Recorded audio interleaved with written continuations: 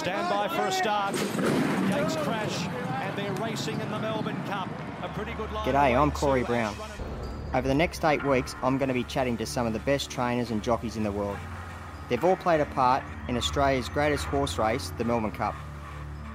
That first Tuesday in November, when all eyes head to Flemington to see all 24 horses and jockeys take on the 3,200 metres. It's been run 160 times, and last year was a first. It was run without a crowd. What a ride! What a win! In a cup we'll never I've come second twice, I've come third twice, and I've also fallen in the race. Either way, it's an absolute honour to ride in the Lexus Melbourne Cup and to stand up and listen to that national anthem. It's like competing for your country.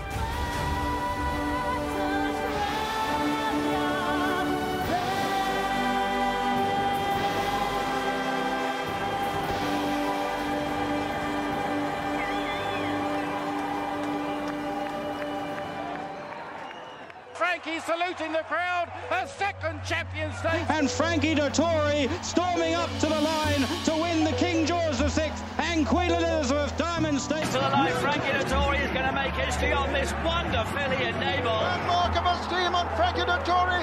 He completes a fantastic treble. Frankie Mark of Esteem has won it from Bosworthshire. First time. Racing royalty, Enable and Frankie Dettori.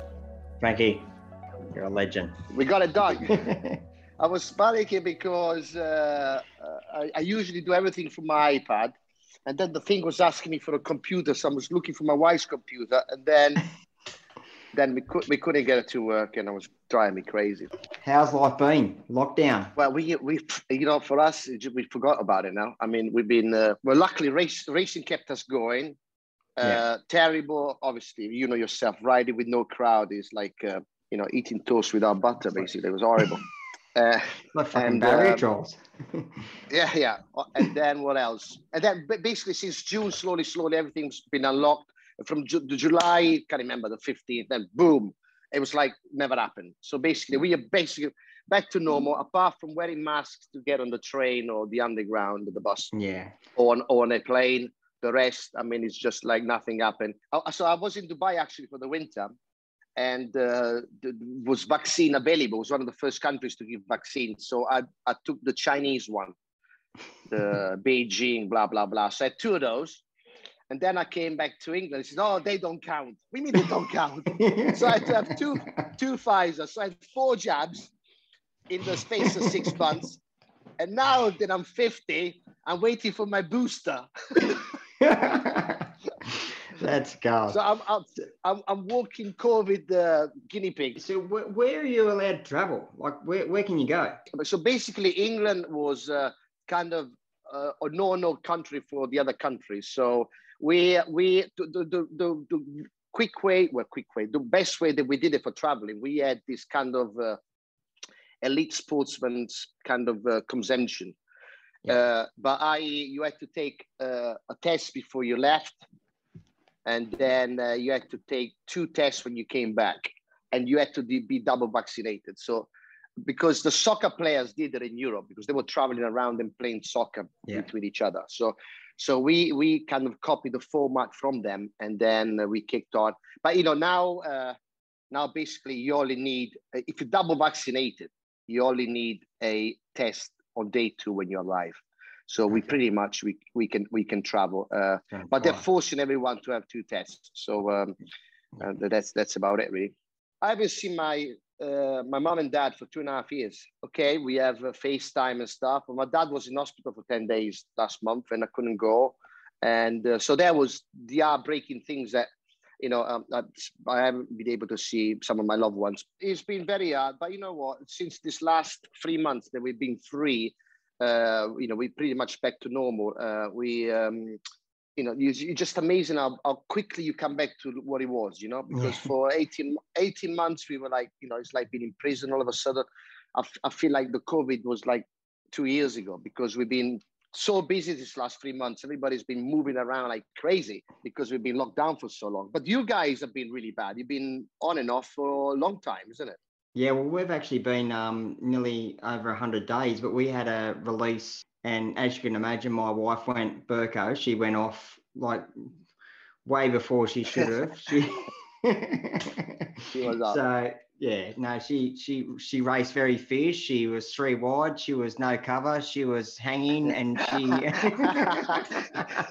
No, but it was actually good because the feeling was so amazing just to get out and about and just to be with friends and. See, yeah, no, it's true. I mean, England actually they were quite in front of everybody else on double vaccination because I went to Ireland about 2 weeks ago, and they still have to wear masks everywhere. Not allowed to more 6 people at a table, so they're still behind. So we are lucky because we were one of the first ones. You know, because I think this vaccine basically now they safeguarded all the old people, the people in the front line, so on and so forth. Now there is always going to be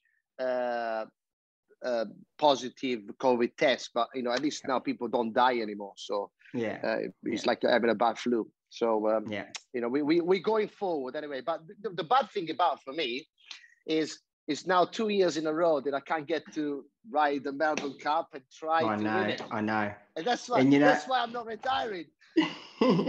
And Frankie, this is what it's all about. You know what? I'd love to sit here and talk about your whole career because you know what? You are by far the most famous jockey that the whole world knows. Like, is this the final piece of the puzzle that you haven't got? Yeah, well, for me, yes. Well, it's very important for me. First of all, the Melbourne Cup needs no introduction. Since, 93, since myself and Kinab came, is moved the Melbourne Cup from just being your race to the worldwide race. So that's, don't forget, all the Europeans, the Japanese, they all tried it.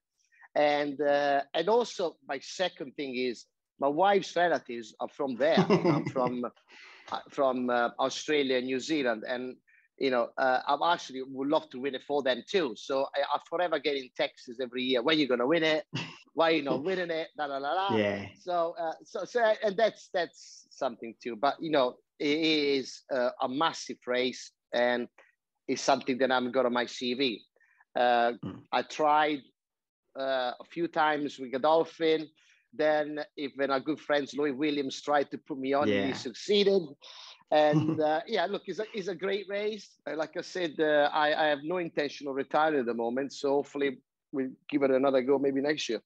The Melbourne Cup. Why is it so important? It's the race to stop the nation.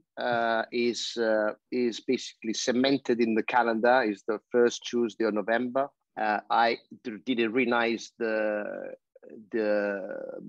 magnitude of the race until I came in 93. I was riding drum taps with Michael Kirandra on Vintage Crop, and you just the power of the carnival. I mean, I was able to come and enjoy it Saturday Derby Day, and then leading up with the parade, the call of the car, and all the shabangle goes with it. So it's basically is a 3-day hardcore party and racing to his very best. Saturday you probably have the best races on a Saturday with all the Derby and McKinnon and whatever.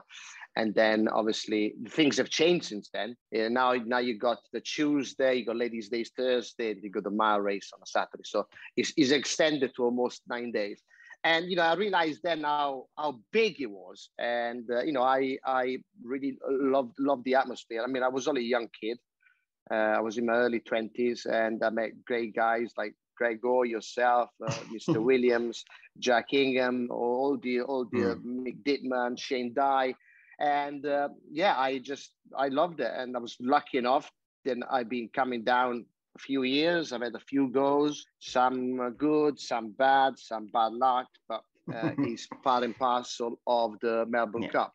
Don't forget what makes it so attractive or so mysterious that it is an handicap. So even no Oba has a chance because he's weighted to the level of the horses. So it is unpredictable, when Michelle beat me on an 100-to-1 show. Whoever predicted that. Now Max Dynamite starts to charge home. Prince of Penzance from Max Dynamite. Prince of Penzance, it's history at Flemington. Michelle Payne. Prince of Penzance beat Max Dynamite. Criterion's run third, then either Trip to Paris, Gust of Wind, or Big Orange the next. So, but it's got that mystique, and it's very fashionable, and people kind of like that because they can latch on to anything. 24 runners all trying, and 24 they can win. So it is a unique format. We have races around the world, wait for ages, but usually if you look down the races themselves, you can only count 2 or 3 that can win. Yeah. But in the Melbourne Cup, no, it's all 24. I'm there with a chance, and then he has come a long way in the quality of the race. The Europeans won it a few times with good horses. The Japanese won it. So he has raised the bar of the level of the horses. So he's come a long way in 20 years. Frankie, well, I'm going to Europe sort of July, August next year, and the Paello or whatever it is in Italy. Paello, yeah. I'm going to watch. Obviously I watched it on TV a million times, but it started in 1666. So, it's almost 500 years of tradition. That's amazing.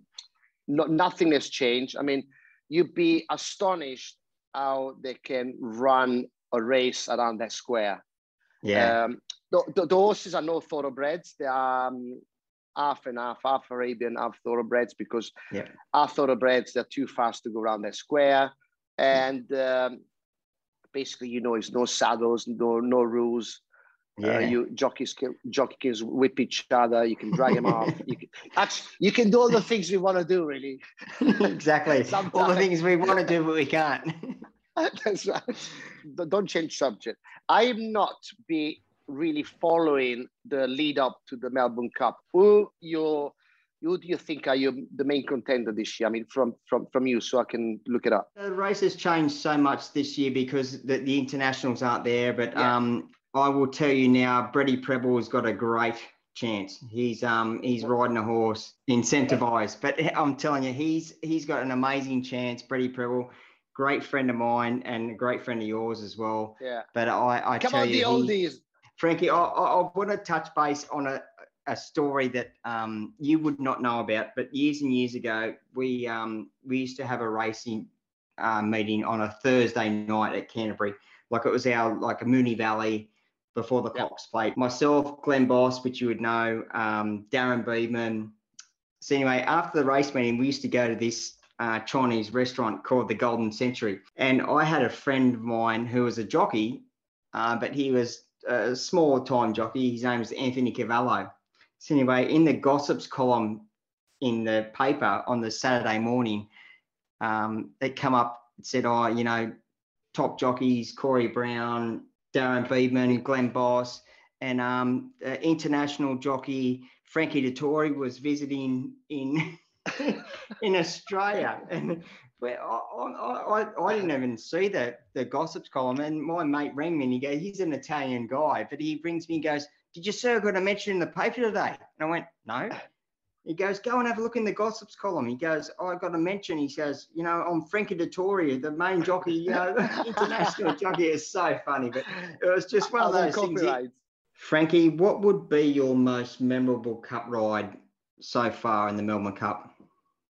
Well, probably the one I enjoyed the most was when I was second at Centre Parks, because I made a run in and I thought I was going to win till the last 100 yards. It was a very straightforward ride. Obviously, the one I was second on Max Dynamite, I felt I was a bit unlucky and I couldn't get out when I wanted to.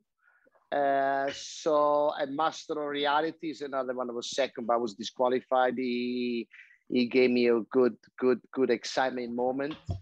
And of the rest, for some reason, a lot of my horses got injured. So a lot of times I didn't finish the race. But, listen, I've been fortunate that, I had 3 very good close call, and I really enjoyed it. Central Park, Rogan Josh. Down on the inside was the Warrior. It's Central Park and Rogan Josh. Rogan Josh, the outside part's got his 11th cup. Rogan Josh has won the cup. John Marshall. And Frankie, you've got an unbelievable celebration, victory, jumping off the horse. How did that come about? Well, basically, I did 4 winters in California when I was in my teenage years.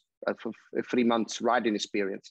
And it was a great jockey called Angel Cordero Jr. He used to come over from New York to California the weekends and ride. And when he used to win, he used to leap off the horses.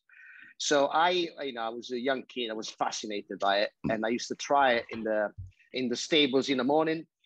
And then basically I stole it off him, and I took it to Europe. And when I started riding, in the 90s, when I thought, well, I won a big race in America, and I did it. And then I've been doing it ever since. It's a bit of fun.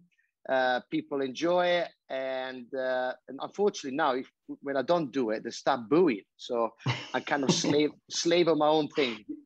Frankie, Leap of Faith, your new book.